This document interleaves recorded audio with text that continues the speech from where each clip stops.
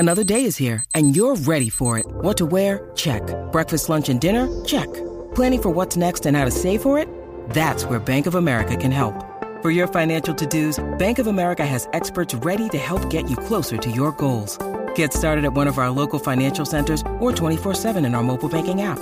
Find a location near you at bankofamerica.com/talktous. What would you like the power to do?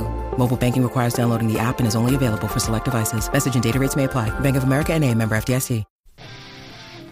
This is Tony from Restraint, and you're listening to Shout It Out Loudcast with Tom and Zeus. Make sure you hit that subscribe button so you never miss an episode. If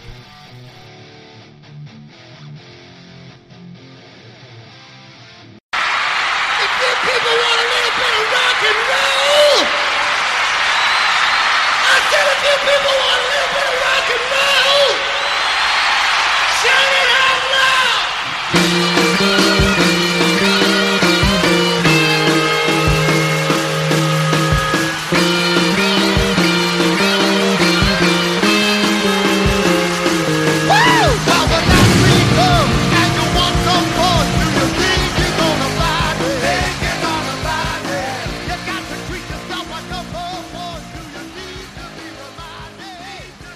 Tokashi Toshiro, Here, sir. Dudley Dawson. Call me Booger. All right, Booger. Excuse, please, but why do they call you Booger? I don't know.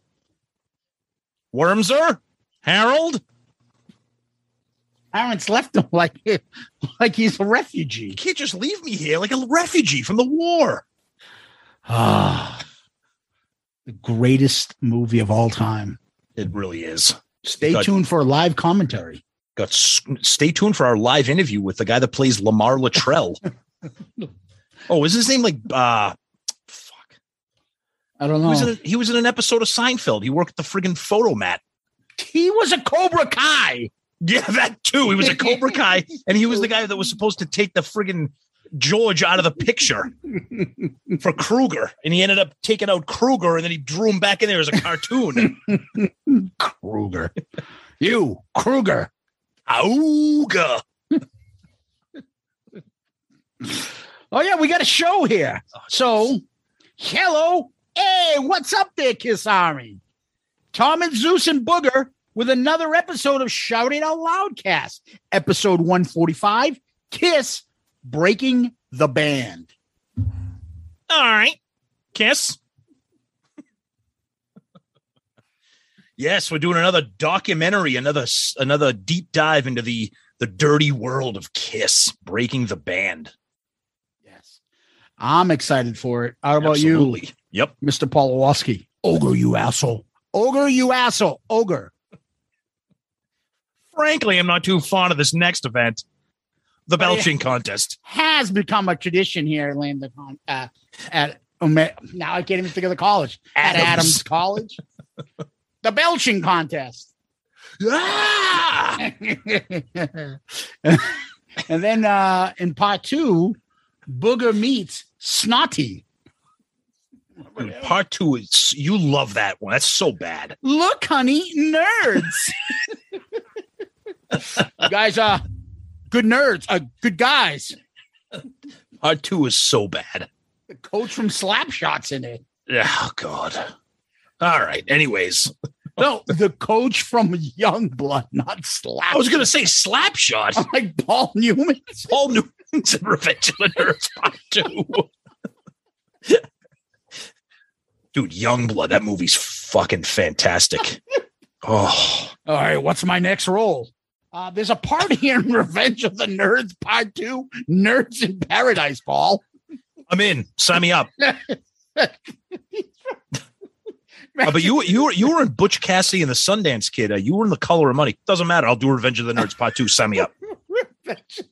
I heard there's a young actor named Curtis Armstrong that I really need to work with. Oh, you mean Booger? Oh, God almighty. Oh, yeah. Boy, all right. boy. So, as we always do, Tom, we talk about last week's episode. We did a poll. How did that go?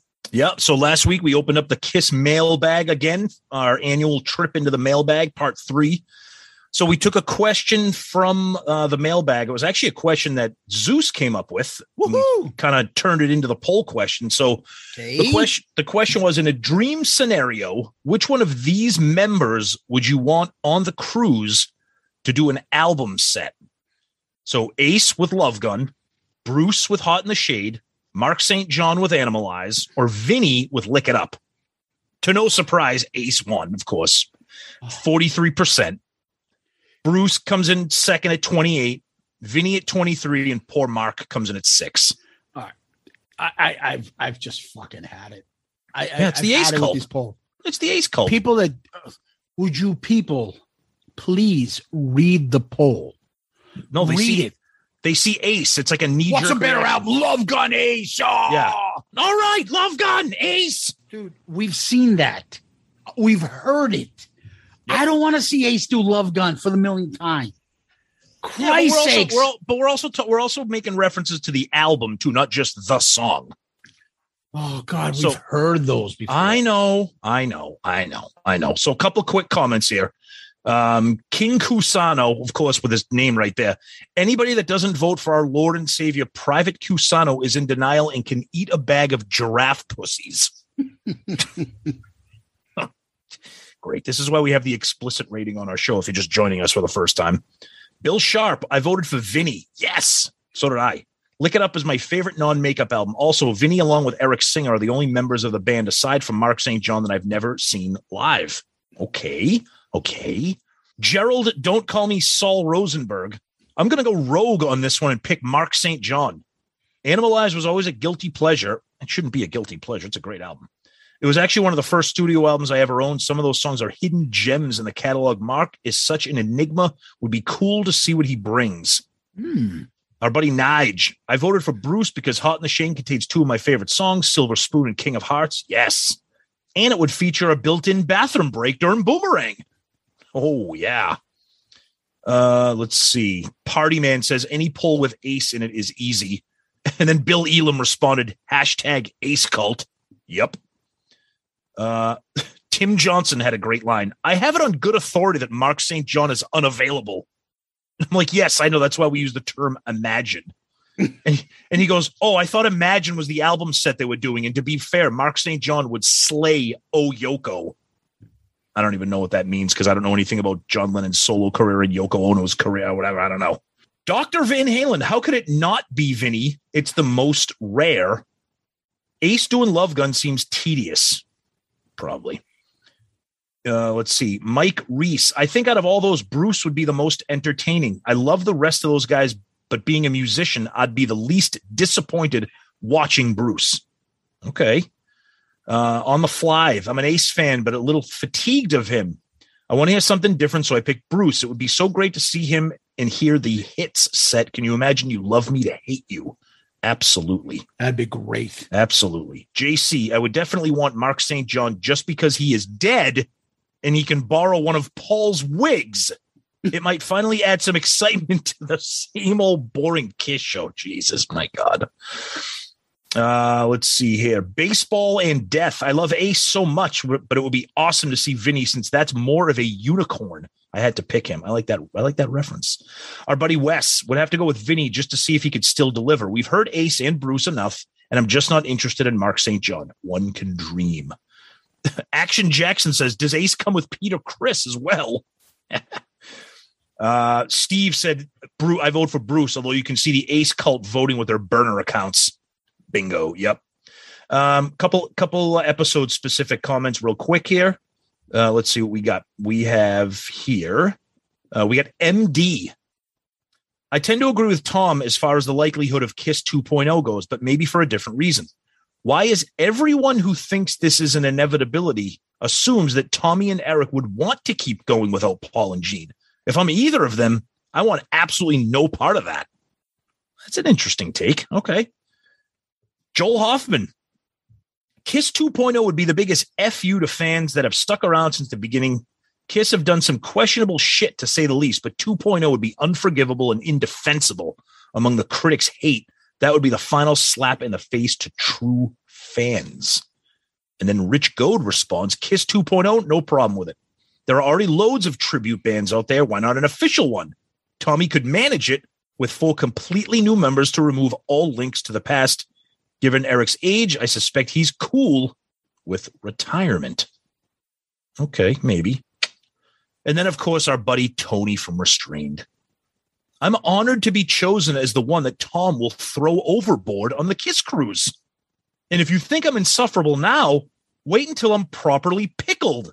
I'll absolutely annoy the living shit out of you.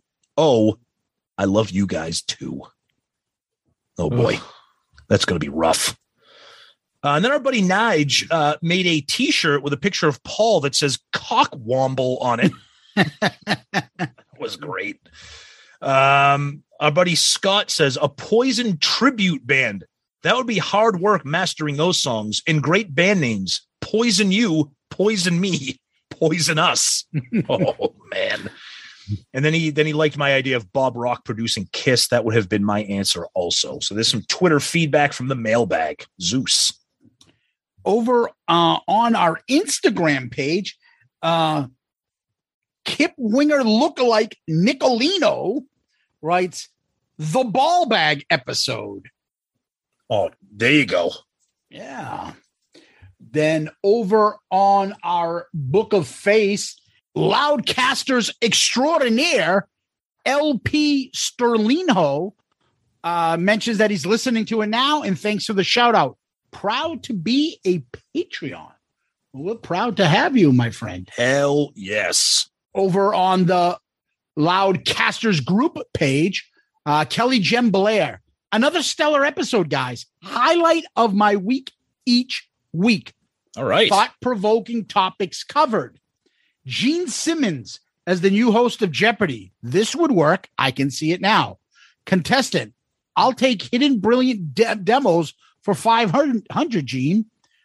Gene. Sure. What demo in my vault collection should have gone double platinum if only released? Contestant. What is Mongoloid? Man. Ding, ding. Oh, yeah. Most definitely. Gene strolls across the studio towards the panel and mumbles, someone dropped a penny.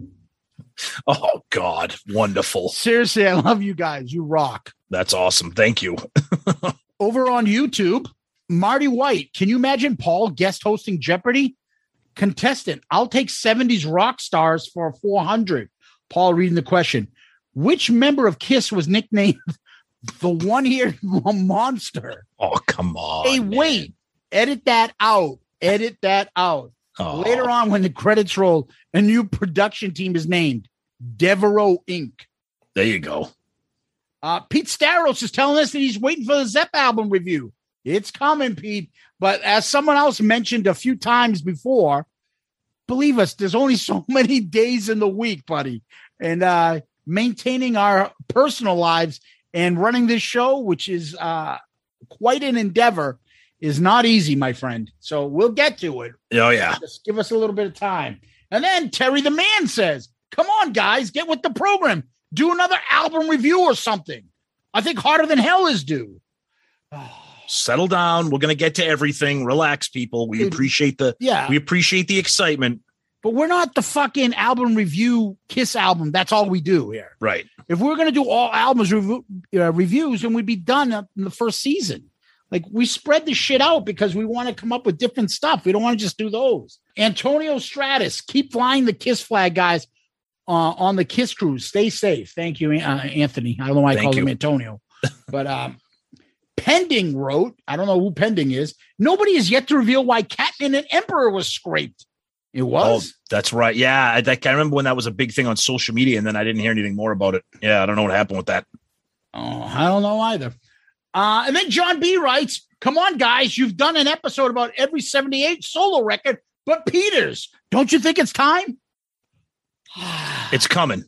Relax. We love the enthusiasm. When did we get like a producer? Yeah, I know. Like everyone telling us what we need to be doing. Like, relax, guys. We'll get to it. We're not doing it this year. If you notice, we've done one every year. This is our third year. Gee, wonder what's coming next year. We're already in fucking October. Calm down. Jesus. Settle down. Even Marty jumps to our defense. They're gonna do it. I played that album for my girlfriend. It's very well produced. I tried to tell her how good it is, but she was on a bit of a rage. She has a steroid problem, is covered in tattoos of daggers, is built like Lou Ferrigno. Anyway, she went into a rage, beat me up while I was passed out. She and her brother Jocko tore my house down and put up a hot dog stand or some shit. The sex is good, so I stay with her. Jocko Johnson? Yeah, it's black. It's on the corner. Mr. Antonio 2005. Yes. A Million to One had hit single written all over it for 1983-84. Not sure what record company was thinking. The other singles that should have been considered from other albums include War Machine instead of releasing Killer, and Save Your Love as the third single off of Dynasty. I wish they would have capitalized on the success of 1978 Ace solo album with releasing a single off the 79 Dynasty album. A couple of missed opportunities, in my opinion. Great point. Absolutely great point. Very good point. And then what about Rob, who's decided to comment on every fucking YouTube video? And I love it. I love it.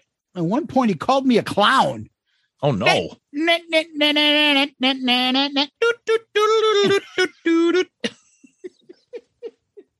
It's saying clown posse? As much as I like it, I don't think 83, 84 was the year for that. Remember, Metal Health, Come On, Feel the Noise, Photograph were songs that were popular by heavier rock bands. Okay. I'm not sure that those guys were heavier than fucking Kiss was in 83, 84. Photograph was not heavier than what was going on Animalize. Yeah, 83, 84, Lick It Up is heavier than fucking Quiet Riot and Def Leppard in 83. Agreed. That definitely is. Yeah. Anyways. Mr. Antonio jumps back. I do remember those songs very well. However, it would have been a better single to release after Lick It Up than All Hell's Breaking Loose, just one man's revisionist history. Do you like Kiss? Do you? I love All Hell's Breaking Loose, so I don't know. And that's what I got. Tom, over to you for some emails. Okay, we only got a few this week, which is good because we always like to get to the topic. So our buddy Angelo Capasso. I'm running and typing, so don't mind my typos. I don't care if all 4 original members were knitting a Kiss sweater on stage, I would go see them. I don't believe you both not wanting to see the original band on the stage again. Most bands are faking it live anyways. I believe you both would be front and center at that show, holding your piss cups, making sure not to miss a beat. Who knows? Maybe, Angelo. I don't know. It's easy to say that we wouldn't, but you never know. We never know. But great stuff. Buddy Murph jumps in here. Gents, quick observation on the most recent episode. Solid as always. For Sonny's question of who was most likely to jump out of a plane skydiving, the obvious answer is Paul. But what is also a given would be the tweet that Paul would post on this experience. Quote, life is always about taking challenges, no matter what your age. Face your fears and live life to the fullest. You think the world looks beautiful from a bicycle. You have not appreciated its beauty until you do a 20-second free fall from 10,000 feet. Then I picture Paul doing his jump from the plane and screeching like the beginning of Heaven's on Fire. That really is frighteningly accurate, Murph, to what Paul would probably say. Well done. Absolutely. And then we did get an email from our great friend, Gary Cap. I'm not going to read it because it is a little bit of the personal nature, but we do want to say, Gary, we got your email. We are thinking of you, and our thoughts are with you and your family. And we want you to know that you are a family member of this show and a friend. And we want you to know that you are on our mind. So thank you, Gary, for reaching out as always. And that's it for mail. Just a few things. So. Yeah, we wish Gary the best. He's one of my favorites and great guy. Great guy. Yeah, Tom, one last thing on Loudcasters. Jason Warden.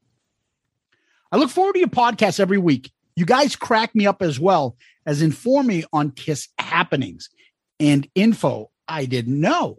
Please don't change a thing. Keep it going. You guys are a riot. Nice and simple. We love it. Jason, you've been great with us. And this week, you are comment of the week. Good answer. Good answer. I like the way you think. I'm going to be watching you.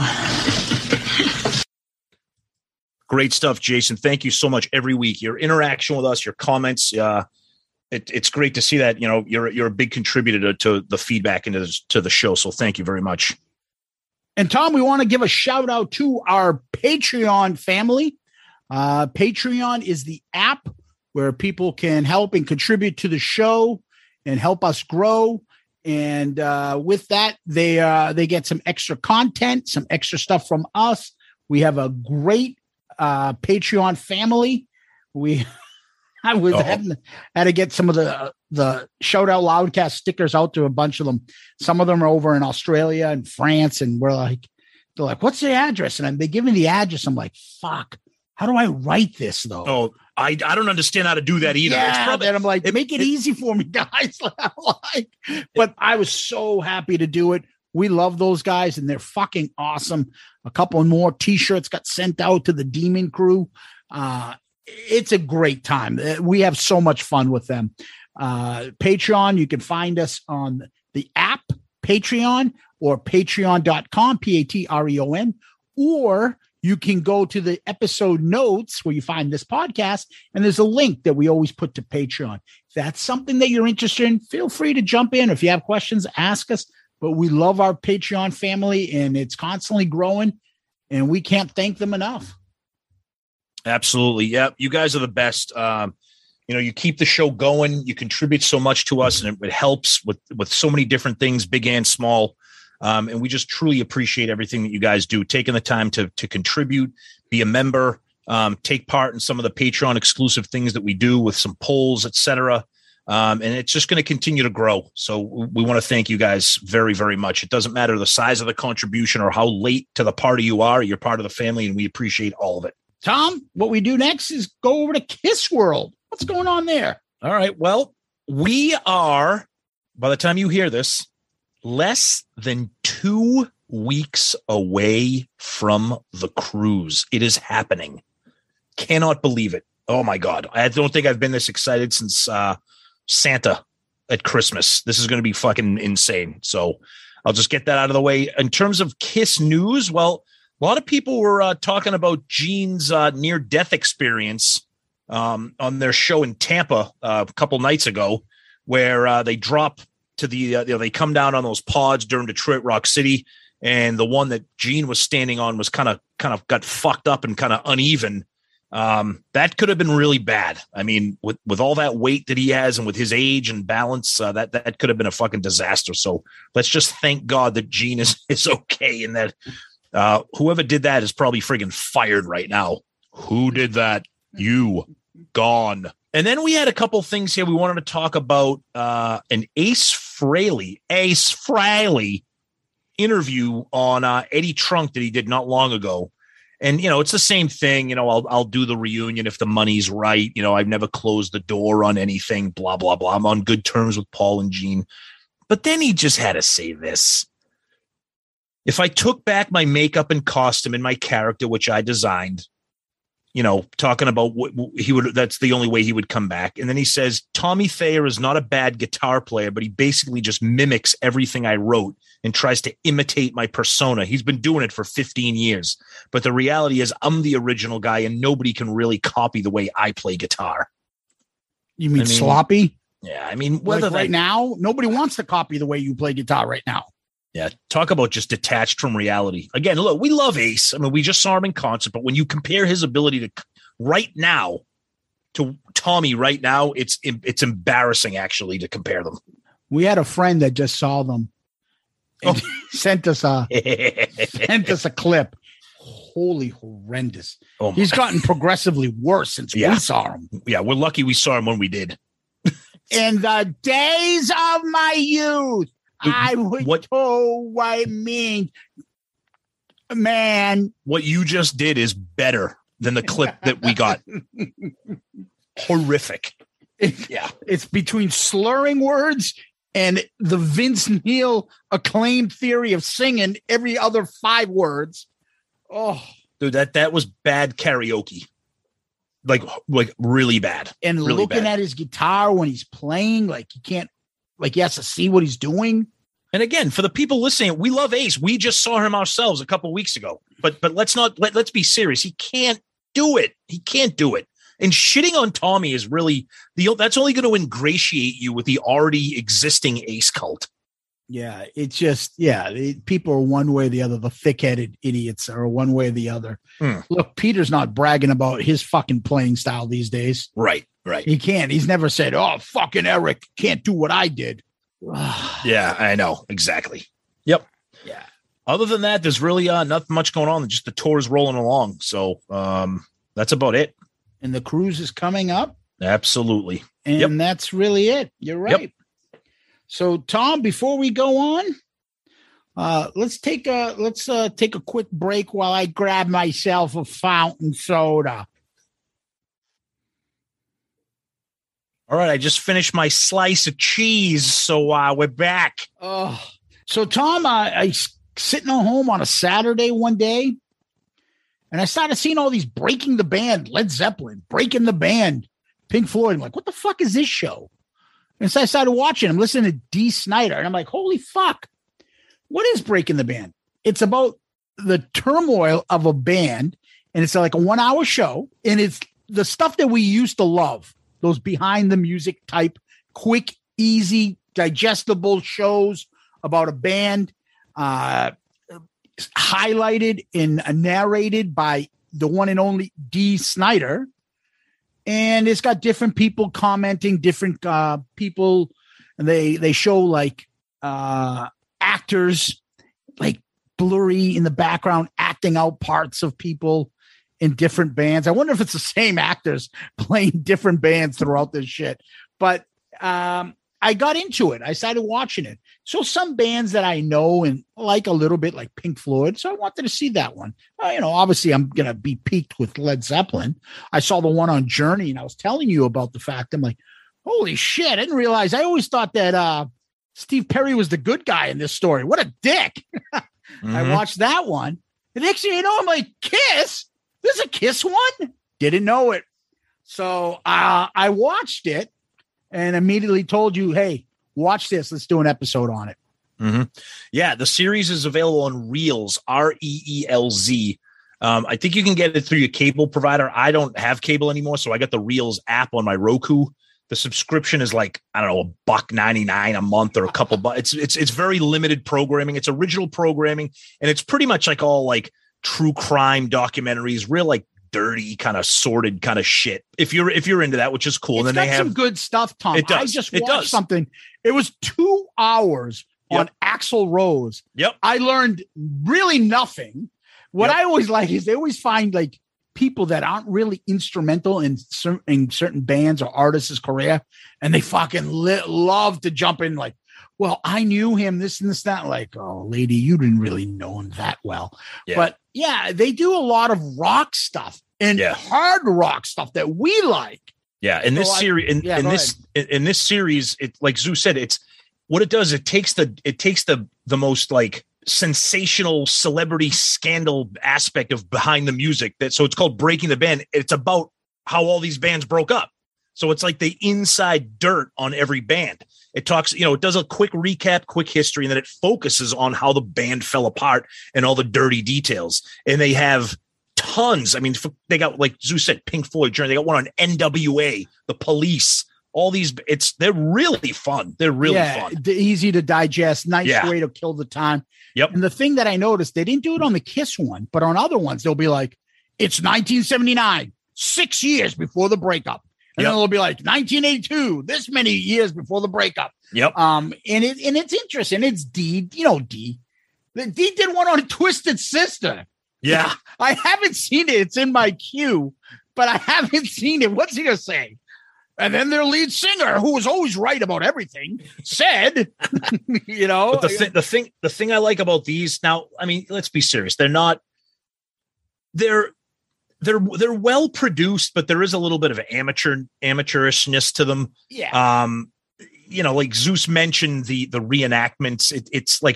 It's comical. It's distracting to the point of being comical, especially for diehard Kiss fans like us.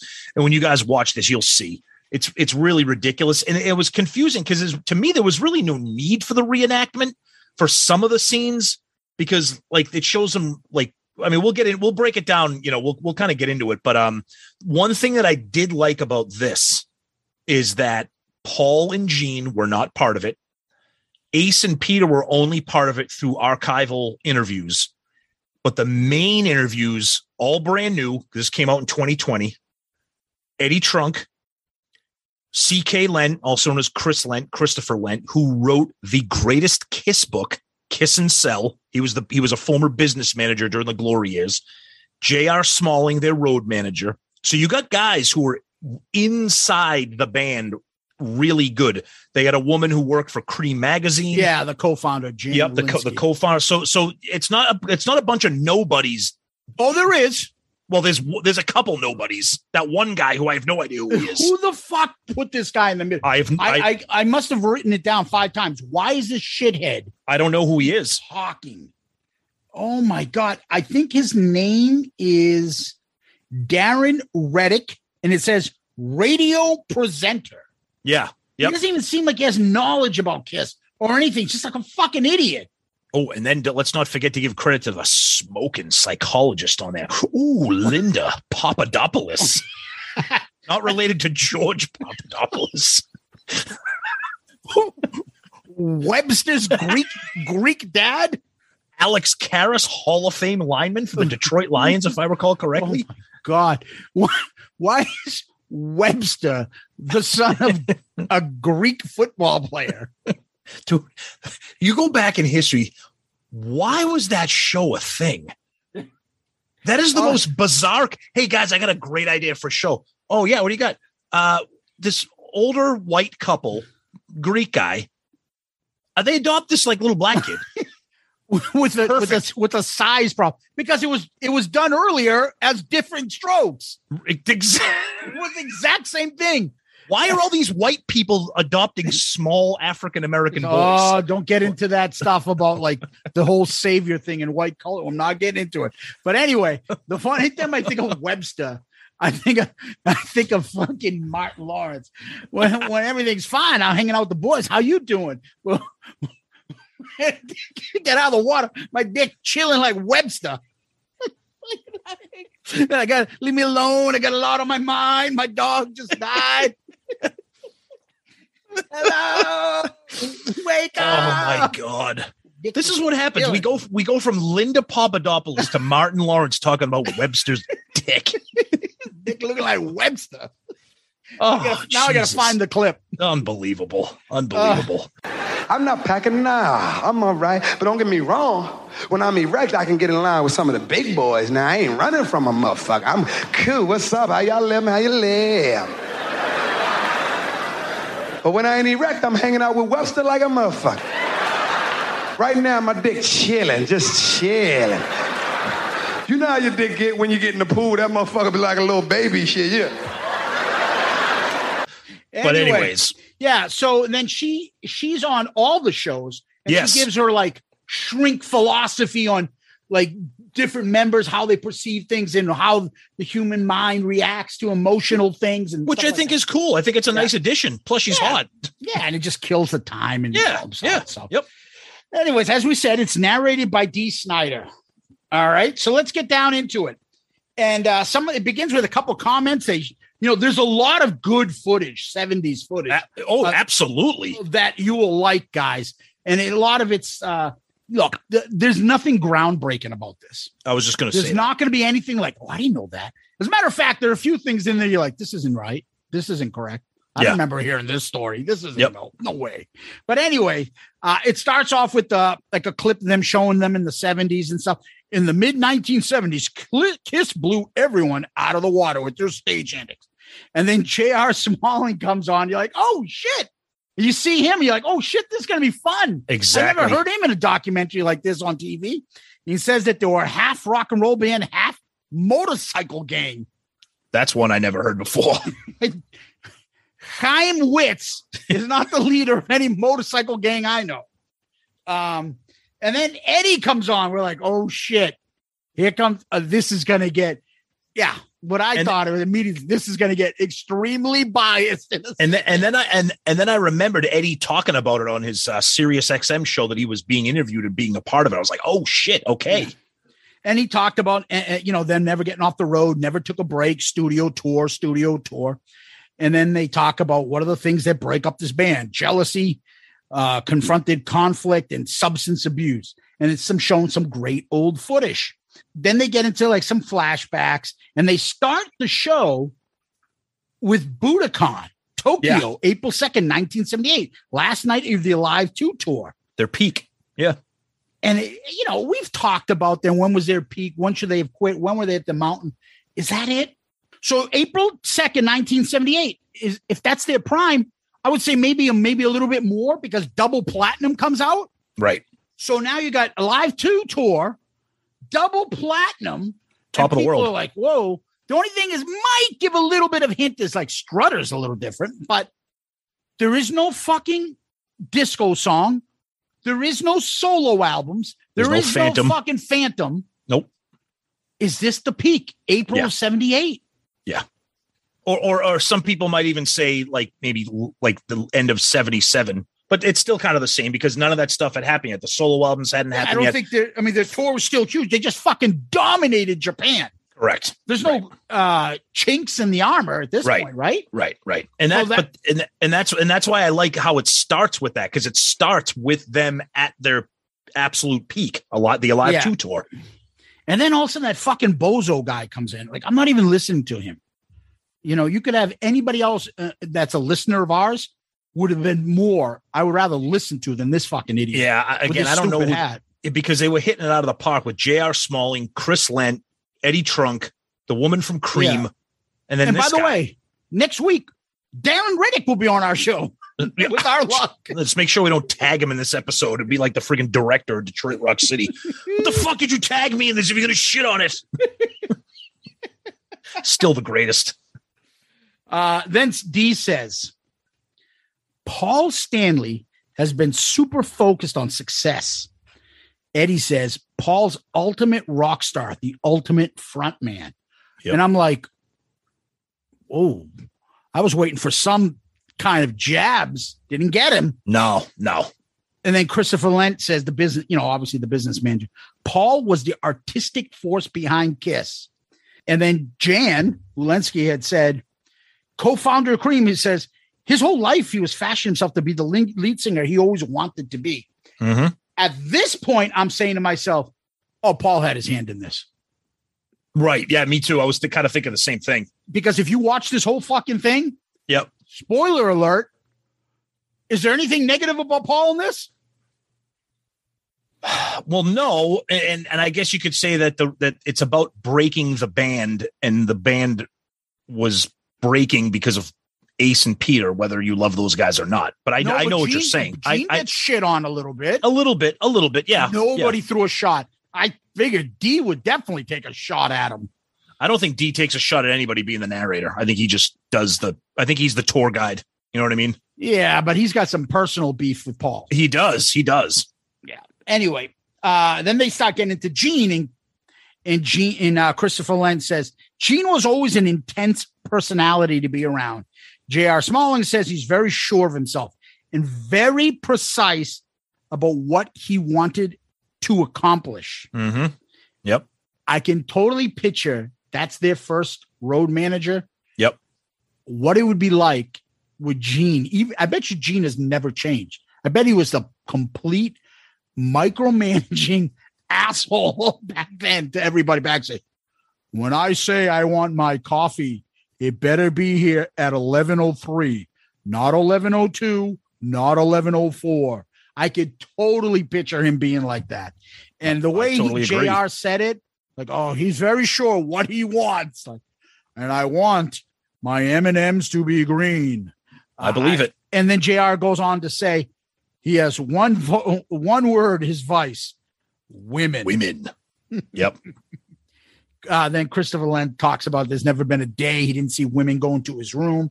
And JR goes on and says that Gene wanted to sleep with every woman, period. Yep. So what you're getting here, you're getting the quick recap for people that might not know Kiss. You're getting the rundown of the history of the band, the background, and then you'll get the fall of the band. So, Yep. but two great guys to do it, J.R. Smalling and Chris Lent. I mean, unbelievable. And JR goes on to talk about Ace saying that he was always in the fog. Yeah. And they show him with a glass of, if you get him like a glass of something alcoholic in a guitar was all he cared about. Yep. He says of Peter had to experience every mind alternating experience. So Imagine that, saying that. that's the only thing you can say about him. Exactly. Yikes. Yeah, exactly. Yikes. Yeah, not good. And Ace comes in the clip and says, "Time to rock and roll." He's got a glass of That's the champagne. that's the clip of him with the glass of champagne. Yeah. And then it cuts to an interview of Ace. I was off in the ozone. Peter was playing in his kitty litter. Yeah, so this is when they add in the archived interviews because none of the only original interviews are from the people that we mentioned. Anything else is archived. Those guys are not in it. So Yeah, and then the thing that I found funny was like the clip they used of Ace interview looked like a fucking YouTube. It was at somebody's house. I don't know where they found that one. and it looked pretty recent too. Yeah. You know, I think that was the one we did with Loudwire or something like that. I'm not could even have been. sure. Could have been. Then they cut to Paul's audiobook. So they use Paul's audio and Gene's audio.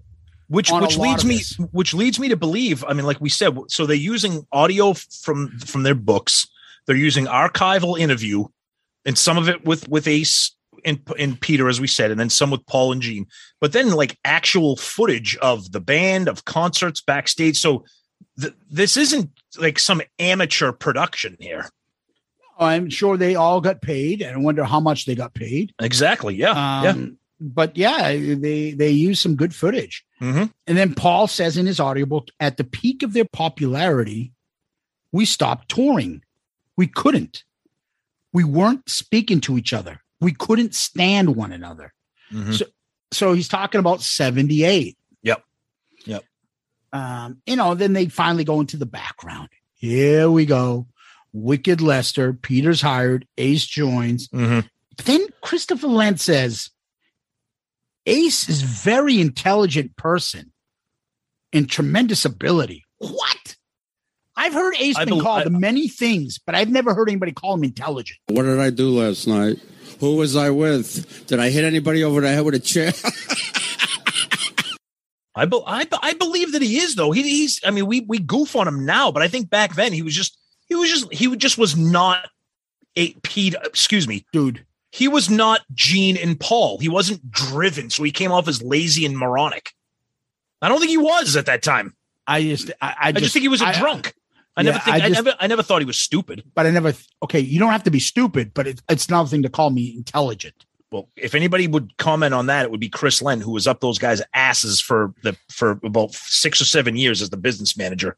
And again, I'll say it again. His book is the best Kiss book. I'm telling you. Yeah. We'll get to it. And if we could get Chris Lent on here, that would be fantastic as well. So then they show Eddie Trunk, who says that Kiss could have stood for Keep It Simple, Stupid. Guitar riff, pre-chorus, great guitar solo, fade out. Okay. There's a little bit more to that, but it connected easily with everyone. And then Jan says powerful rock and roll, but it wasn't that extraordinary for the times. No, it was fun fucking music in a concert to be seen. Of course. Yeah, no one's ever been like, oh, fucking Kiss is just listen to this. And then when he does that, like, we're always like, this is fun. It moves us. It's nice and easy. It makes you want to fucking smile. It's good, fun music. Can we spend a few seconds talking about the reenactment characters? I mean, it was so distracting. These guys, you know what it reminded me of? And the timing was perfect. Recently on our Loudcasters Facebook page, somebody shared a photo of, and they called it Casual Kiss. Yeah. Those 4 guys in the parking lot tailgate at a Kiss show. It looked like these guys. With the full makeup on, like wearing like polo shorts and like cargo shorts and like Dockers. But you guys have to watch this so we can get your feedback and your understanding. The guy who did Peter Criss's makeup, he was Pico Chris. He had like a villain mustache. It went all the way across, and it would show them like. And I'm saying, yeah, this is the thing, Tom. I think they did it on purpose because everybody's makeup was fucked up. I agree. It was. I don't think they could have done. Yeah. But Pico Chris was like, oh my god. But I'm sitting there looking at him, going, "You have all this wonderful archived footage, real footage of the band doing all different things, backstage, on stage, whatever. What are you trying? Like, this isn't Unsolved Mysteries or America's Most Wanted, where the reenactments kind of add to the story. But there's one part that comes up when I know we're going to get to it. But I'm just making a general thing. It's so distracting and laughable, and it makes it look so amateurish. But I loved it. But there are a couple scenes where it was nice to see the reenactment, which we'll get to. Yeah. Then they talk about Eddie. Eddie talks about Bill Aucoin and tips his hat to him. He was the mastermind. And then they bring up his partner, quote unquote. Sean Delaney was instrumental about the band in their personas. Of course. And I like that they actually gave Sean the credit. Like, you're the fucking demon. How are you going to move on stage? You got to fucking get this personality going. And then they started showing some clips, the Mike Douglas montage, and then all of a sudden you're gonna get Ace. Kiss was a special group. The chemistry between us was hard to describe, but you knew it was special. Ace, you're special. And then they cut to January 1979, Electric Studio rehearsals for Dynasty. They talked briefly about the solo albums, and Eddie says the solo albums were done to help, but it didn't. Gene, in his voice from his book, Peter was our biggest liability because he had become dependent on chemicals. Dude. Again with the chemicals. He loves that word. Like, it's so dramatic. Chemicals. Oh, that's the other one. They were numbing themselves. Yes, numbing themselves. He was in the corner in the parking lot smoking grass. How do you do, kids? Every time I think of Gene talking about drugs, I think of that Steve Buscemi fucking that's little clip. Yeah, that's what I'm saying. How do you do, fellow kids? I'm hip. What are you guys looking for? Some snow? Anyways, it's because he become dependent on chemicals. And Vinny Poncia said he was tone deaf and he didn't play drums very well. That was it. That was crazy. Like, tone deaf. Like, dude, you're a friggin' musician. That was brutal. And he didn't think Peter was good enough to play on a Kiss record. That's almost like if someone doesn't like Kiss, it would be like, how bad can you be if you can't be good enough to play on a Kiss record? Let alone Dynasty, which is an album that people like to shit on. But yeah.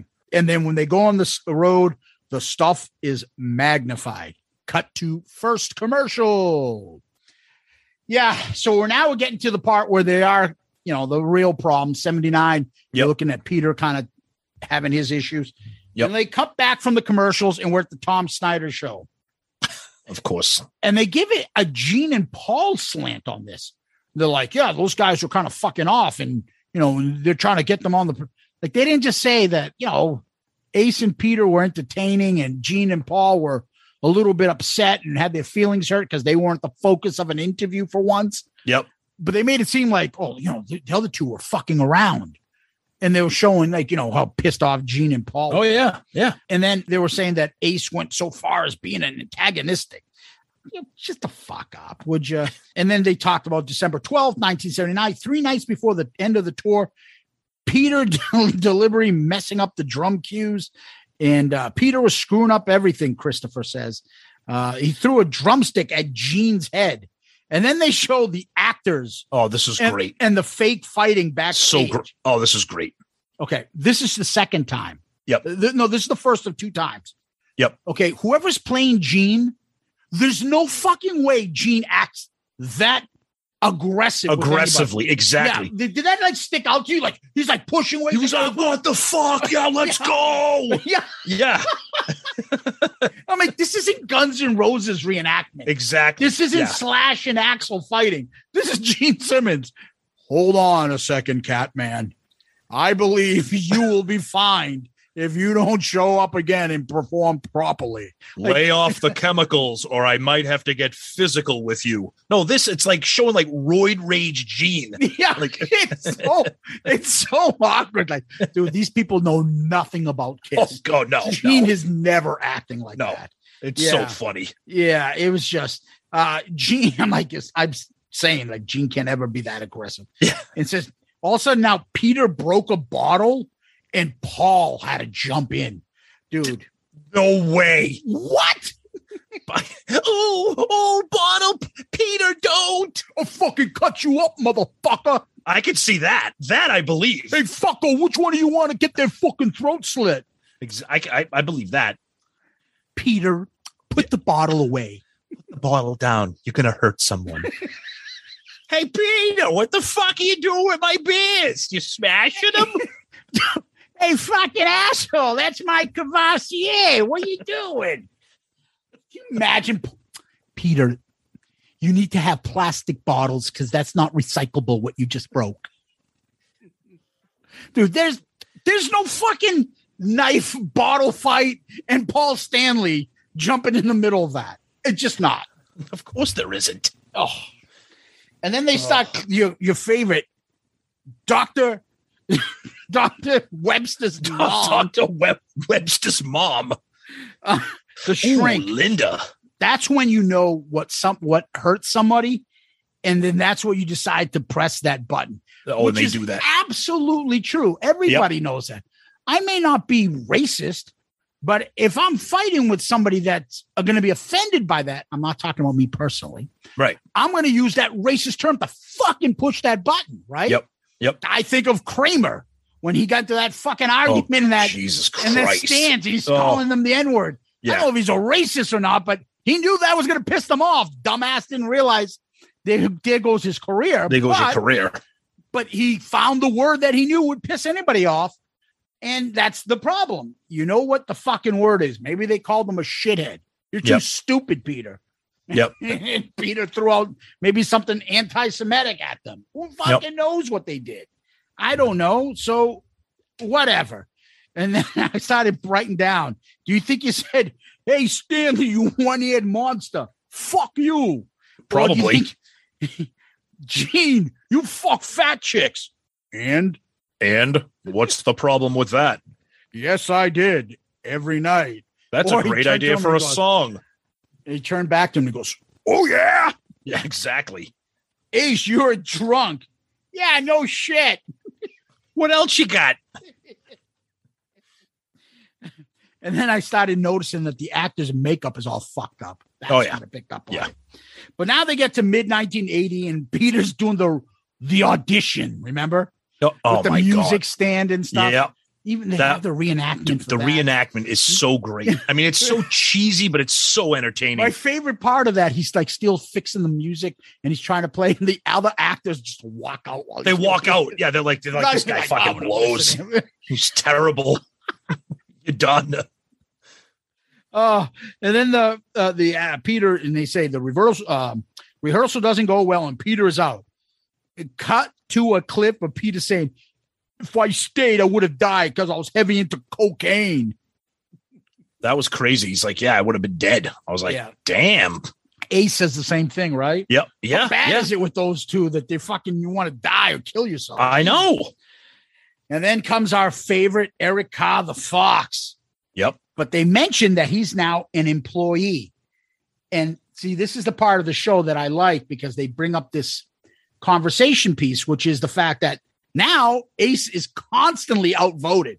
Correct. 2 against 1. Yep. And Christopher says that Ace felt isolated. Didn't like the way the pop direction went, then a concept album. Then Eddie comes in and says the producer was cutting out some of his solos. Yeah, that was Ezrin Wood. Yeah, I don't know. They left that fucking awesome one in on Darklight, but yeah, that was a kind of, I'm interested. Next time we talk to him, we'll get to ask him about that. And then Ace clip. If we didn't do the Elder, I might have not quit the band. but I felt what's going on, a downward spiral. I needed a break. I'm fucking tired. I needed a break. Okay. Holy shit, my corns are killing me. I need a break. The fuck is the matter with you people? Somebody get me a fillet of fish and a Reese's peanut butter cup. And a fountain cola to go with it. Shit, is this mellow yellow? Did I piss in this last night? Fuck. Mellow yellow. Remember What mellow the yellow? Fuck, dude. Dude, mellow yellow was like ghetto Mountain Dew. That was like trash. It was like not greenish. It was literally yellow. It was like, piss. It was piss. it was syrupy piss. Carbonated urine. Regurgitate my mellow yellow into piss. Picture Ace asking for that. Oh, Where's my Where's my mellow yellow and my fillet of fish and a Reese's peanut butter cup?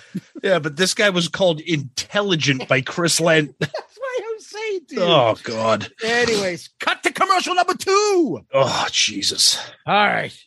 Now they do a quick little montage through the non-makeup years as though nothing happened. Yeah, exactly. And then the clip of the loser again going, oh, my God, they're really ugly. I know, really. Dude, who the fuck are you?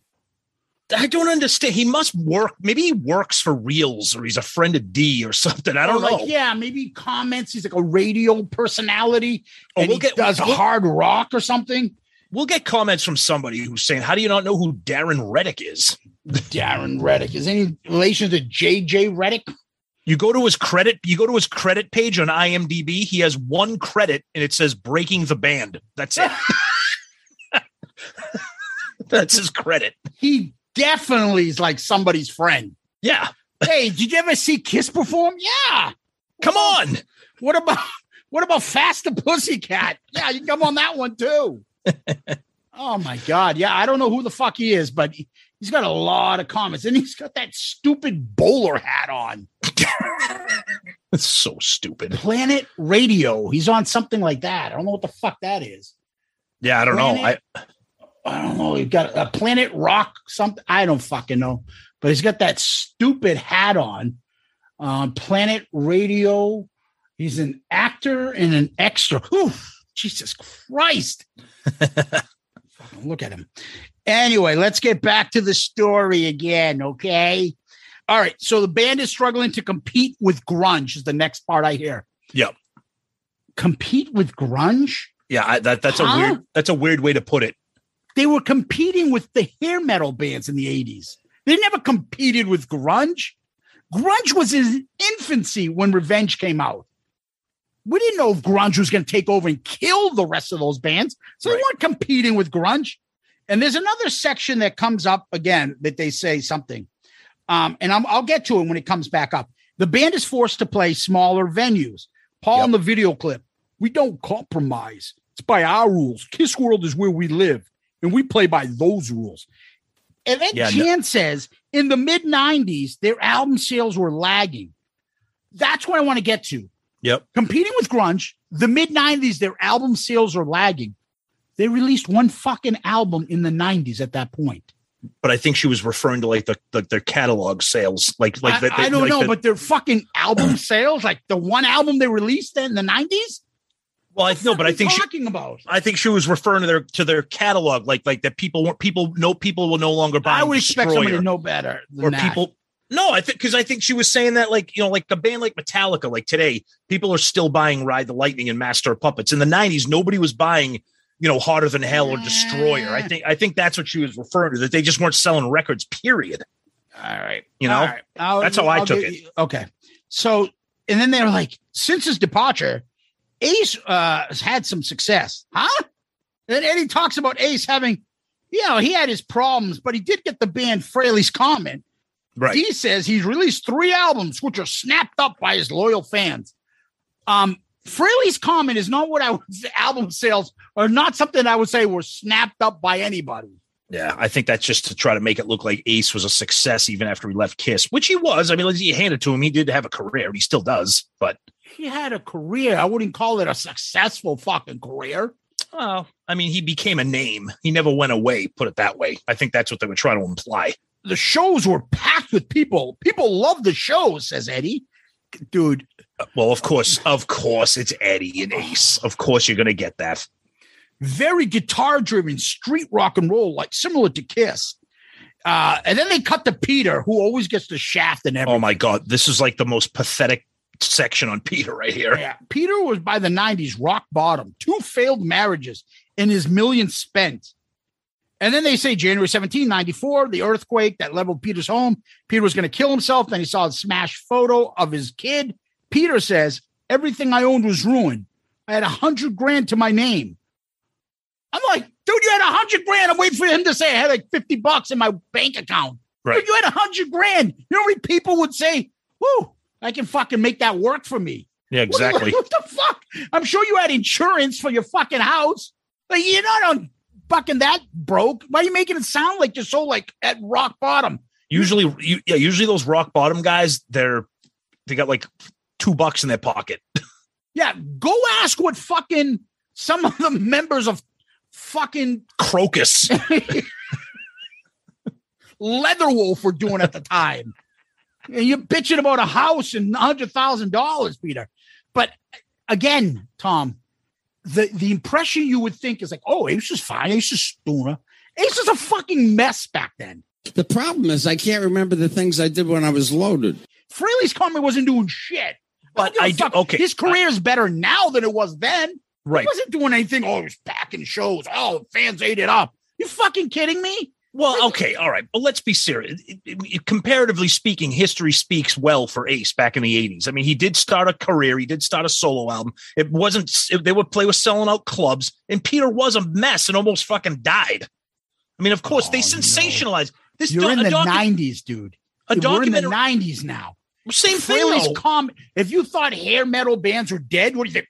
Frehley's Comet was succeeding back then? No, but he was still I'm just saying it's a sensationalized documentary about the history of the band. They want to make everything is going to be turned up. Don't give me this image that Ace was fucking doing well in the 90s. He wasn't doing shit, and he was fucking hooked up on shit. He was out. Right. So he wasn't fucking that much better than Peter. Peter looks like an asshole. That's what I'm just saying. He just you're right. Comes across way worse than Ace. Ace you wouldn't think that Ace had nothing going on. Oh, he was fine. Dude, Bullshit. There is no documentary where Peter does not look like a disaster, which I think we need to step back and say that's because he was a disaster. Yes and no. If every documentary paints the same picture, then you have to start wondering it's right. Yeah, we always agree, and I say, and I'm the biggest Peter fan out there. I love Peter also. That he is a whiny bitch. Correct. And he isn't the most talented drummer. Also correct. Yes. And by the time he left in the late 70s, he was a lot worse. Right. But he's still lovable because he puts his heart on his sleeve. Yep. And he fights and he cares and he fucking is passionate. So that to me means a lot. And his voice never left him. So he's always had that. Right. But that's not going to get you a career, though. No, but I'm saying that, there's been some parts of him they no one fucking keeps saying.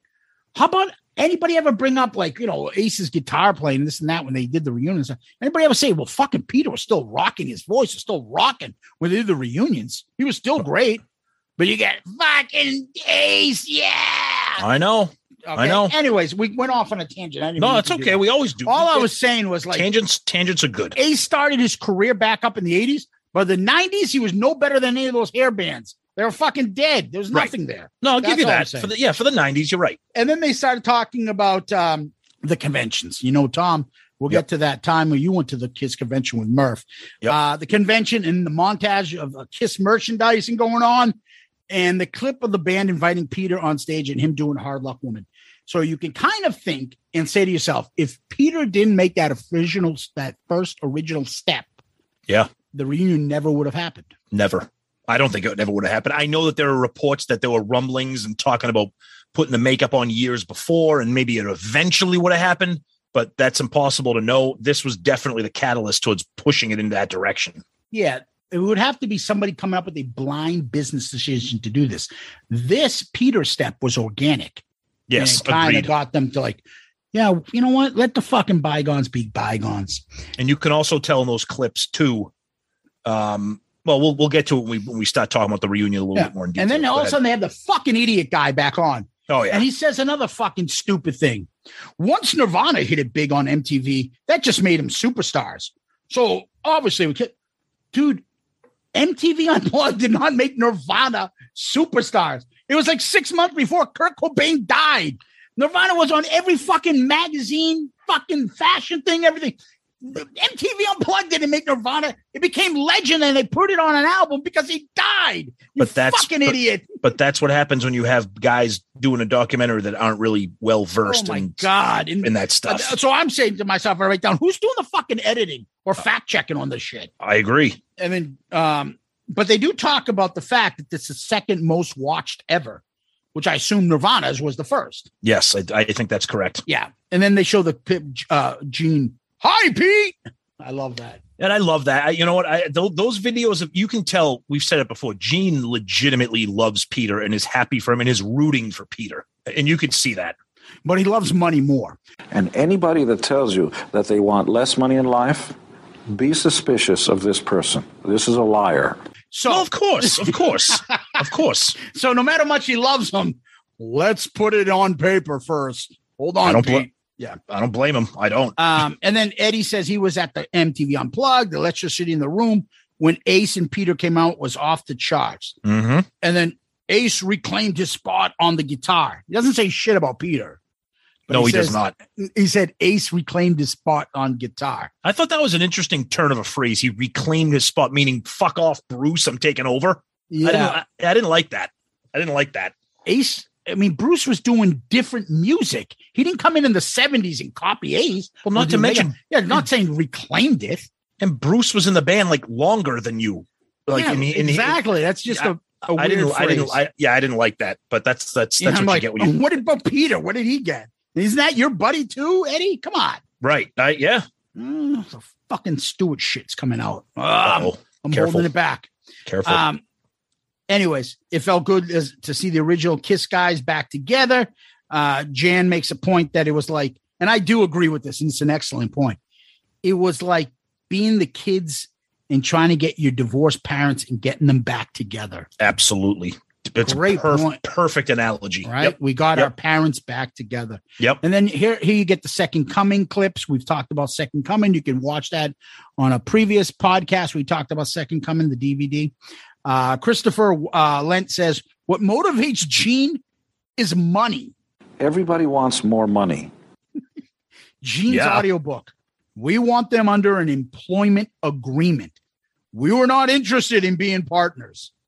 And then the doctor says, Gene's point of view, the group did not equal what they brought to the table. Of course, they never were equal. And Ace and Peter felt that they were being treated unfairly. They were paid per show fees. Now employees of what they used to own. I don't have a problem with that. I never had a problem with the reunion setup. So let's think about that. If I own a pizzeria and I have a partner, and I'm like, you know what? I'm fucking tired of being this in pizzeria. I'm trying something else. And then years later, I come back. The pizza place has been a success for 15 years. I come back and I go to my old partner. I'm like, hey, I want to come back in. You think he's going to be like, oh, yeah, let's split the books. Exactly. He's going to say, all right, you're great at what you did when we were partners together. You can run half of the shit that I run, and you're going to get a fucking $2,000 a week. I'll pay you. Yep. I'm not fucking giving you. I'm not making you a partner again. Fuck off. Agree. I know. Right. I don't understand. It's confusing to me when you hear that, when you hear this aspect of history. Like, are we supposed to think that Gene and Paul are like the bad guys for doing that? Because that's fucking common sense, both business sense and both human being sense. You know what it is? It's the age-old sports contract. When the player signs the contract, then he has a big year. Yeah. He's like, oh, I'm not going to fucking play. I might get injured. I need a new contract. Yeah. So what if you sucked? Right. Is the fucking team allowed to cut you? other than football. No, they're stuck paying you. Are you going to fucking take money away and be like, here, you don't have to pay me this much. I suck.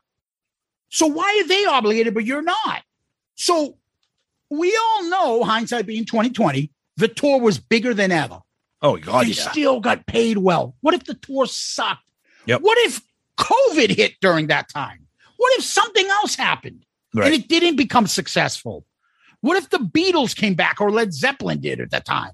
And there is a flip side too to the argument too, if you want to play devil's advocate with Gene and Paul, and we'll get to this eventually when we do cover the reunion in detail. But just quickly talking here, the reunion made $43 million, give or take. That's because of Ace and Peter reuniting with Paul and Gene. So if you want to play devil's advocate and side with Peter and Ace, be like, motherfuckers, you're paying us this little stipend here. If it wasn't for us, you wouldn't be getting $43 million selling out at every venue around the world. We're here. This reunion is happening because of us, not because of Bruce Kulick and Eric Singer or whoever you got. Oh, no. I don't agree with that. How do you not agree with that? I just said it to you. It's a fucking sports analogy. No, I signed the contract. Right, but I'm saying I'm saying devil's advocate. That's where Ace and Peter come in and say, if it wasn't for us, there would be no reunion. No, the way to do that is, okay, our contract ended. Here's my new contract, because it's over. After the reunion tour, that's when you bring it up.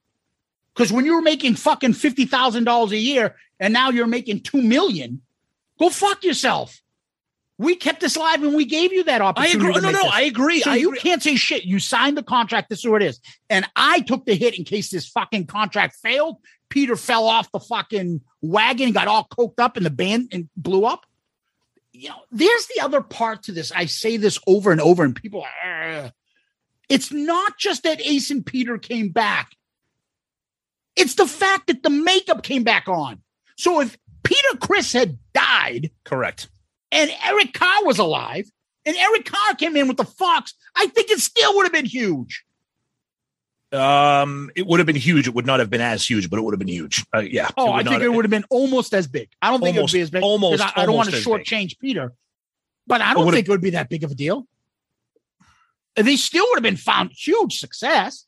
The fact that they finally put the makeup back on and had the original four. Yeah. So it's not just that they fucking brought him back, because if they brought Ace and Peter back in non-makeup, it wouldn't have fucking been that big. Well, no one would have cared because no one ever saw Ace and Peter without makeup as a band. My point is, it's a lot of factors. No, of course it's not just joining them back. It's them in the makeup. All of them in the makeup. But it was them in the makeup, the Catman, the Spaceman, the original. So now they're at the point where they did the reunion. Okay, we'll get to this part. Yeah. So, all right, commercial. Now they come back. March 96 band rehearsals, and Ace and Peter need tutoring to be themselves, and some of their skills have been eroded. And then, wow, Eddie says Tommy teaches them. Tommy did a wonderful job and was a Kiss fan. I couldn't believe that's all he said. Yeah. He admitted that they fucking guys needed to be trained. Well, you can't really deny that. Eddie would look foolish if he tried to deny that they needed help. He said Peter's working hard, and Gene offers uncharacteristic encouragement. It was literally like cheering for like your kid who like stinks at t-ball. Yeah, nice job. Oh, yeah, great job. As opposed to what he normally does. Oh boy, you fucking really suck. This is going to be terrible. Pretty much. Yeah. Uncharacteristic encouragement. What was he before that? Probably didn't say anything, but he probably realized that Gene was probably doing this for his benefit. Okay, because he knows if Peter succeeds, the tour succeeds, more money for Gene. So he's probably like, great job, Peter. Oh, you're killing it. You do it. You look great. You sound great. I bet you $1 he sucks. Leave it to me, star child. Exactly. We need Peter to play. He needs his ego stroked. I'll take care of it. You win, Mortimer. $1. Exactly. Yes. That's it. Yeah. That's it. Yep. He didn't fuck up. There you go. Here's your $1. A bet's a bet. Yep. Oh my God. Anyways, and then you get to the part where it says there's a Peter clip. I really wanted to be a good boy. But Gene, they start talking about, is got a lot of hatred towards Ace, who's still constantly late. Oh, and they go to the 96 Cobo Hall rehearsal. Yep. And their first on-stage rehearsal, Ace is late, and Gene can't control his anger. Gene? Again with the Anger? like he's roid rage Gene. The actor pretending to be Gene Oh is my God. way over the top animated. No way does Gene act that way. No. And then D says, Paul, ever the diplomat, calms the situation again. Yeah, and he says he forced Gene to apologize for flipping out on Ace. That sounds extremely hard to believe. Extremely hard to believe. I've never heard that. I apologize for calling you a fucking mess drunk. I have never heard. No problem, Curly. I've never heard a situation where Gene flipped out on Ace and Paul said, Gene, you should apologize to Ace. Like, I've never heard that. Yeah. I'm like, how much did D hate to say that about Paul? I know. And they keep showing clips of that idiot talking like, get him off this. He added nothing to this except my anger. Yep. Anyways, first night of the stage, Eddie says it was more successful than they ever envisioned them to make. Jan says it went well. D, the reunion makes over $43 million. Peter clip. Being treated like a second-class citizen was heartbreaking. I was a founding member. Now I'm treated like a worker. Yeah? Again, more bitching from Peter. Jesus Christ. What do you mean like a worker? You mean you got your hotel, your accommodations paid for and everything? What do you want? I know. It's just more whining and bitching. And he it's a cliche, but it's a cliche for a reason because that's all he does. Oh, my God. Then Jan says 1998, they perform then January 98, they're recording Psycho Circus. Ed says that there's, natural progression and, but, them to do a new album, but that's not what happened. They were paid $850,000 not to appear. Eddie was saying that this was really getting contentious. And Gene and Paul then eventually said, signed a deal or we're going to do this with somebody else. And at the 11th hour, they reached a deal. Peter got cut out except for one song, which we know about. D says Ace desperately fights to be part of that album. Huh? Never heard that. I gotta fucking put a song on here. First of all, this just leads to my conspiracy theory that they gave Peter that horrific song on purpose.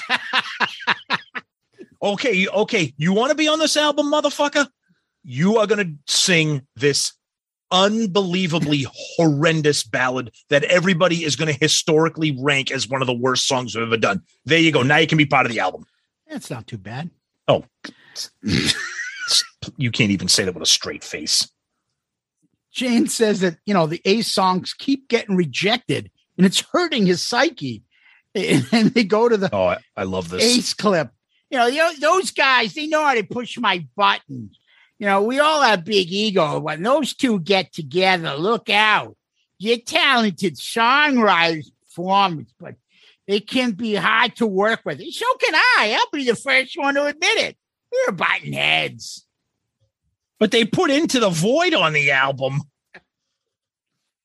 Should have had It's My Life with Gene on it too. He shits on himself all the time. Oh, he does. Those guys are difficult. Well, so am I. I mean, I'm a dipshit too.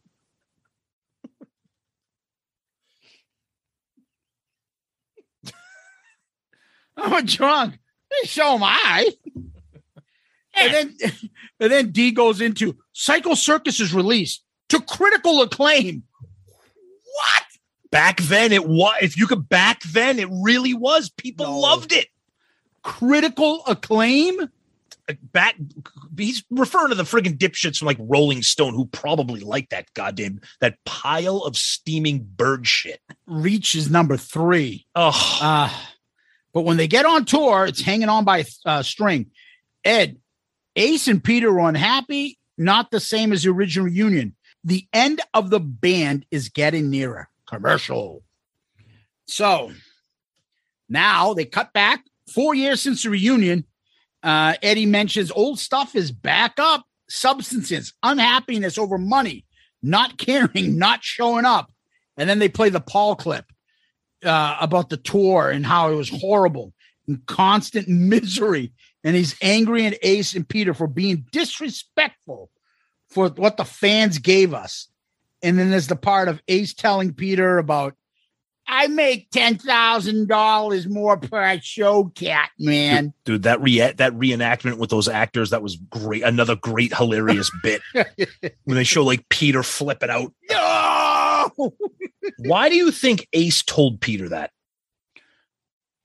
Because he knew it wasn't going to have a good ending. He knew that Peter wasn't going to be like, oh, okay. He knew that was going to be the end. Maybe because he wanted to get the fuck out of it and be like, probably. Let's hold their feet to the fire, cat man. And then Eddie says Peter and Ace seen as brothers in a unit, and Peter sees Ace as breaking that bond. And then the Peter clip. I can almost forgive Ace, but not the other two. Why is it the other two's fault? If Ace is the one who hurt you and the other two guys are just doing business. I know.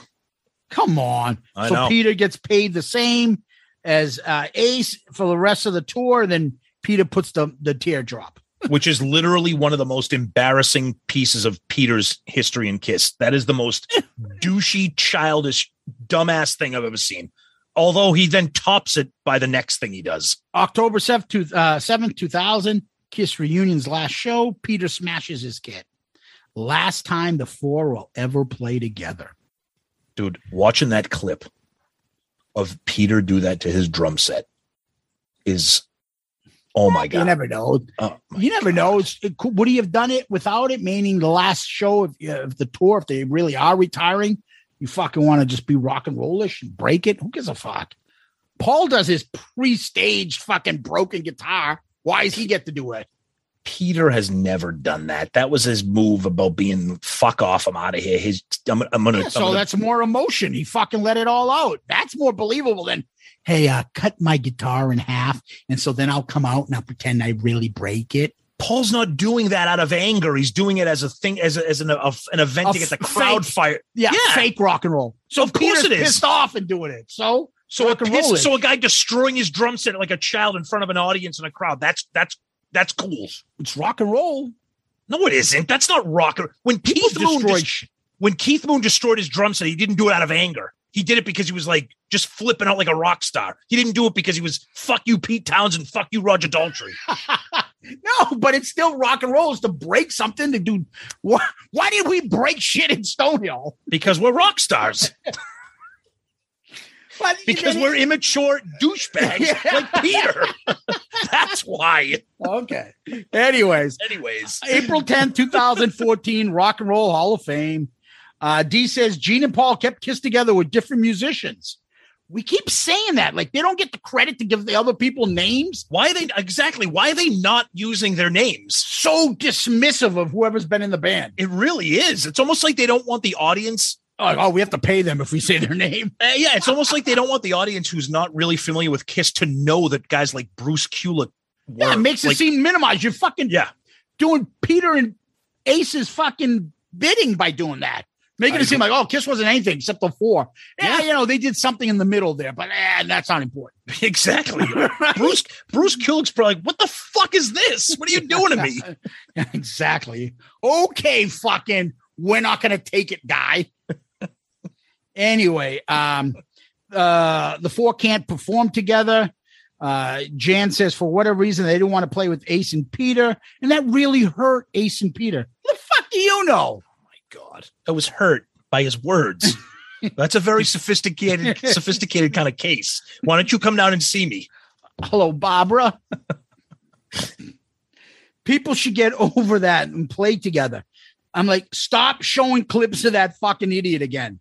And then finally, D says it's clear there will never be another reunion, but the impact on rock and roll is here to stay. And then it ends with Eddie Trunk saying they're one of the greatest all-time rock bands we've ever had. And then the thing just ends. And then coming up, Axl Rose, 2-hour story on him. Like, oh, fuck. Coming up, Breaking the Band, NWA, which is a real episode that I have to watch. Coming up, a special 2-minute clip, Breaking the Band, Restrained edition. Oh, Jesus. Find out why Tony Musalem is disliked by his band members. Up next. Could you imagine the original fucking the character actors playing Tony in the background? I love it. Let's do it on the cruise. We'll reenact a restrained Breaking the Band episode. We'll film. We'll film it. Somebody will have to play the Sonny Pooney character, stirring that shit up, probably. Oh, absolutely. Jesus Christ. Did you hear what he was saying about your guitar playing, Tony? What did he say? He said you stink. Anyway, so that was Breaking the Band. Now, it's an hour show, really 48 minutes probably. Yeah. With the commercials and stuff. Fun, easy, disposable. Listen to it, watch it. I enjoyed it. Yeah, there are things that I'm yelling at the screen about. Oh, you forgot this. You didn't do this. Why didn't you say this? You know, this one's getting too much favorable coverage. This one's not going to. But for me, I liked it. I thought it was pretty cool. I was worried Dee was going to be biased. I liked the people, except for the fucking bozo that narrated. I thought that was a great choice because I've seen some other ones, and they have the guy with the fucked up British guy with his teeth. He narrates someone. Oh, that guy's great, but he's I see Malcolm Dome, I think is his name. I've seen Mick Wall, Kerrang, Bob Guccione Jr. What, you pissed off because your daddy gets more pussy than you? Suck my fucking dick. You've been ripping off the kids. Okay, stop. That song is horrible. I love it. Get in the ring. Ugh. Get in the ring. No. Awesome. No. Can't wait till we do Use Your Illusion 2. Electric Boogaloo. On ARC. Just as long as we get that fucking vote away from the Pooney selections. Oh, God. Oh, boy. Hope you guys are enjoying bad English, by the way. Yeah. Next up, DeBarge. Yeah. Fucking Pooney. Anyways. Eat a dick, Sonny. Thanks for that clip. That is the greatest clip ever. So what'd you think? I liked it. Look, it was tabloid. You know, it's a generic documentary where they plug in a different band each episode. So it wasn't like they spent an extraordinary amount of time on Kiss, like the A&E biography. It was there. Kiss was next in the rotation, so they did it. And I love that they had Eddie Trunk. I love that they had Chris Lent and J.R. Smalling. Credible guys who were really involved with the history of the band. Like we said earlier, there's really nothing that you're learning new. And it's a different spin on the band. It's not a biography per se. It's the sensationalist tabloid dirt on how a band falls apart. And it's going to be taken from different perspectives, and it's to get people to talk about it and what they think about it. I thought it was good. I think the reenactment shit was fucking ridiculous, but it was entertaining. But I thought that was just silly. Yeah. And again, it's, if you like those behind the music, sit down on a lazy Sunday, nothing to watch. You see one of these things on DVR the show. It's the rest of the ones, even for bands that I don't really like, or I shouldn't say don't like, I like, but fucking fascinating. I have greatest hits from them and stuff. I watched and I actually enjoyed it. You learn a little bit about a band. So I'm sure people that don't know much about Kiss would find this shit fascinating. They're probably like, fuck, that drummer's annoying. They watch this. Yeah. But I enjoyed it. Now, we were talking amongst ourselves and we came to the idea like, okay, we got to rank this. I'm like, wait a minute. Is this a TV appearance or is this a DVD VHS? And then you came up to me and you're like, dude, we need to stop with this DVD VHS stuff because it's technically the ones that we have done so far were Kiss Confidential, Second Coming, Eric Carr Story, technically A&E biography. They're all documentaries. Correct. And the other ones are TV appearances. Kiss actually appeared in those things. Right. So instead of calling this one DVD and VHSs, we're going to call this the documentary section. Yep. And we're going to rank these. And we're going to retroactively rank the A&E biography since now we're kind of recreating a category here. Yeah. Yeah. So again, we've done Kiss Confidential, Second Coming, Eric Carr Story, Breaking the Band, and A&E biography. Mm-hmm. Prior to this, Tom, do you want to give your rankings? Yep. I had Kiss Confidential ranked number 1, Kiss Second Coming number 2, and the Eric Carr Story ranked number 3. Where does A&E biography go? Look, I know it's easy to say number one. And I will spare you the suspense. I am going to put A&E Biography number one, but I love Confidential just because it's unique. It's different. It's a snapshot of the band during a time period, but that A&E Biography was just fucking sensational. Okay. So I had Kiss Confidential, Second Coming, Eric Carr story, same as you. Yep. And I'm doing the same as you. I'm putting Biography number one. Now let's go. And we're going to rank Kiss Breaking the Band. Where do you put this? Okay, this is difficult because we talked about this when we reviewed Second Coming. It's good. It's way too long and way too bloated and needed to be edited. There's a lot of stuff on there that like nothing Kiss related ever bores me, but there was stuff during that where I was like, you got to fucking move this along. It was way too bloated. So because of that, I'm going to penalize that. I'm going to penalize it for that. And I'm going to put Breaking the Band right above Second Coming.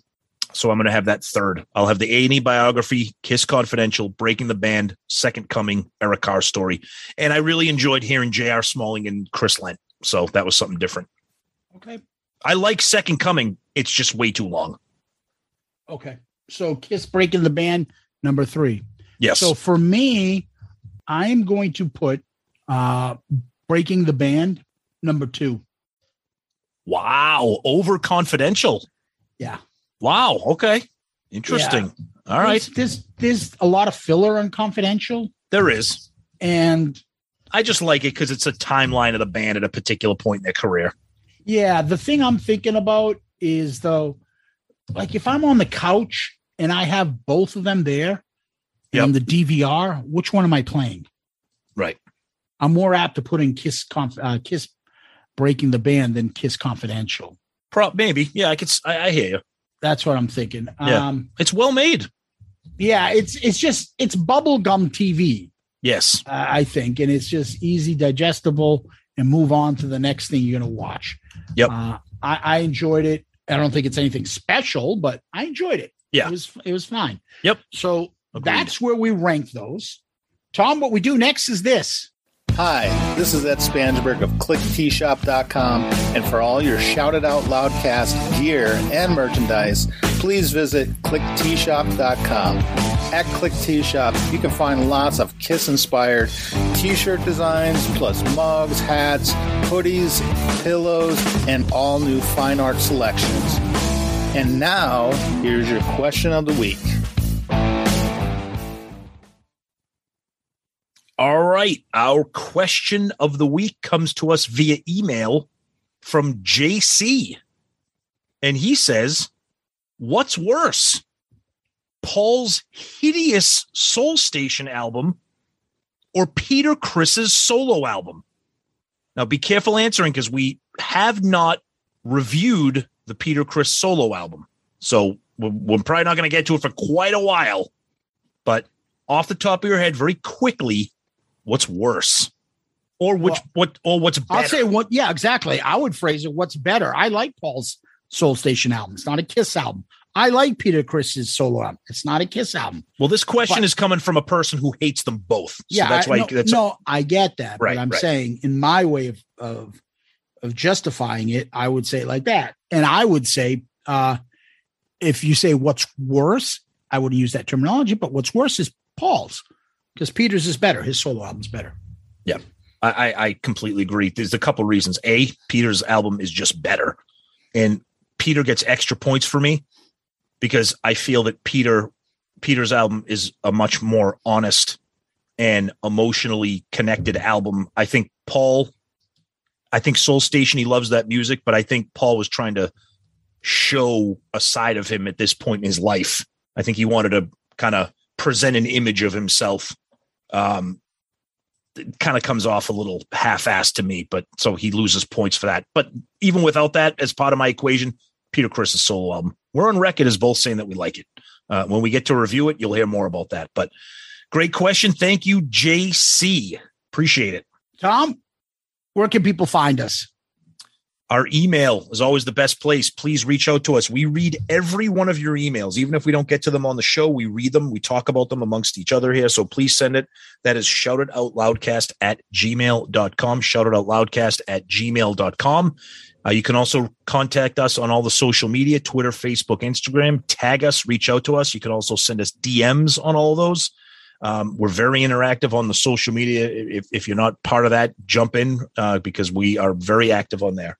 We're part of the great Pantheon podcast network of shows, tons of great shows, including a bunch of our friends that are on there, guys like Jay from the Hook Rocks, Baco from Cobras and Fire, a bunch of guys there, tons of great shows. Check those guys out and check out some of the other shows, and you can find more information about us there too. And as we mentioned earlier in the show, our excellent Patreon family, please check us out on the Patreon app or patreon.com, and you can search for us. Take a look. There's a couple tiers there offering some perks and special things to be a big part of the show. Anything you can do, we appreciate it. And all of you current patrons, we love you guys, and we can't thank you enough.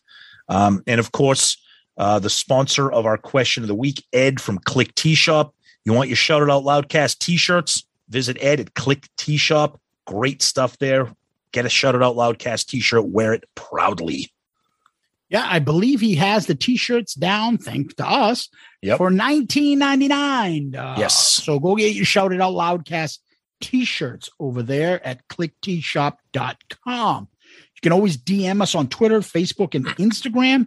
You can make sure that you subscribe to our YouTube channel. Give us one of those 5-star child reviews so people can find our podcast. Those Apple podcast reviews are a huge plus for us. So if you'd be so kind to do so, please do that. And as a matter of fact, we did get an email today, Tom. I don't know if you saw that.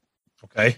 From someone that let us know who he is, because we read the last one and he told us who he is. I'm not going to give away his name because he uses different names online, but he did come back and tell us who BTBA M Rules 310 is. Did you know? Okay. Okay. Yeah. Excellent. So if you do put an iTunes review up there and you don't want to put your name, tell us who you are so we can obviously give you a shout out if possible. And Awesome. Thank you. So always, please email us shoutitoutloudcast@gmail.com. Shoutitoutloudcast@gmail.com. Tom, as always, we always leave things with famous last words. What do you got? And on the edge of the darkness, we'll be living in another world. And I know that a part of you's going to be a part of me. Girl, I'm a legend tonight. Nice. Yes. All right. I walk the streets by day. I never know quite what to say. It doesn't matter anyway. Who's the man? Terrible. Love that song. Terrible. Who's the man? Woohoo! Not good. Go back and listen to our Gene Simmons solo album review. Tom, thank you. Kiss Army, thank you. Loudcasters, thank you. Guys, thank you so much for everything, being a part of the family, being a part of the show. Let us know if you have seen this previously or if you're finding it because of this show. Let us know what you think about it. Thank you guys. As always, Zeus, my friend, thank you. Peace out, Girl Scout.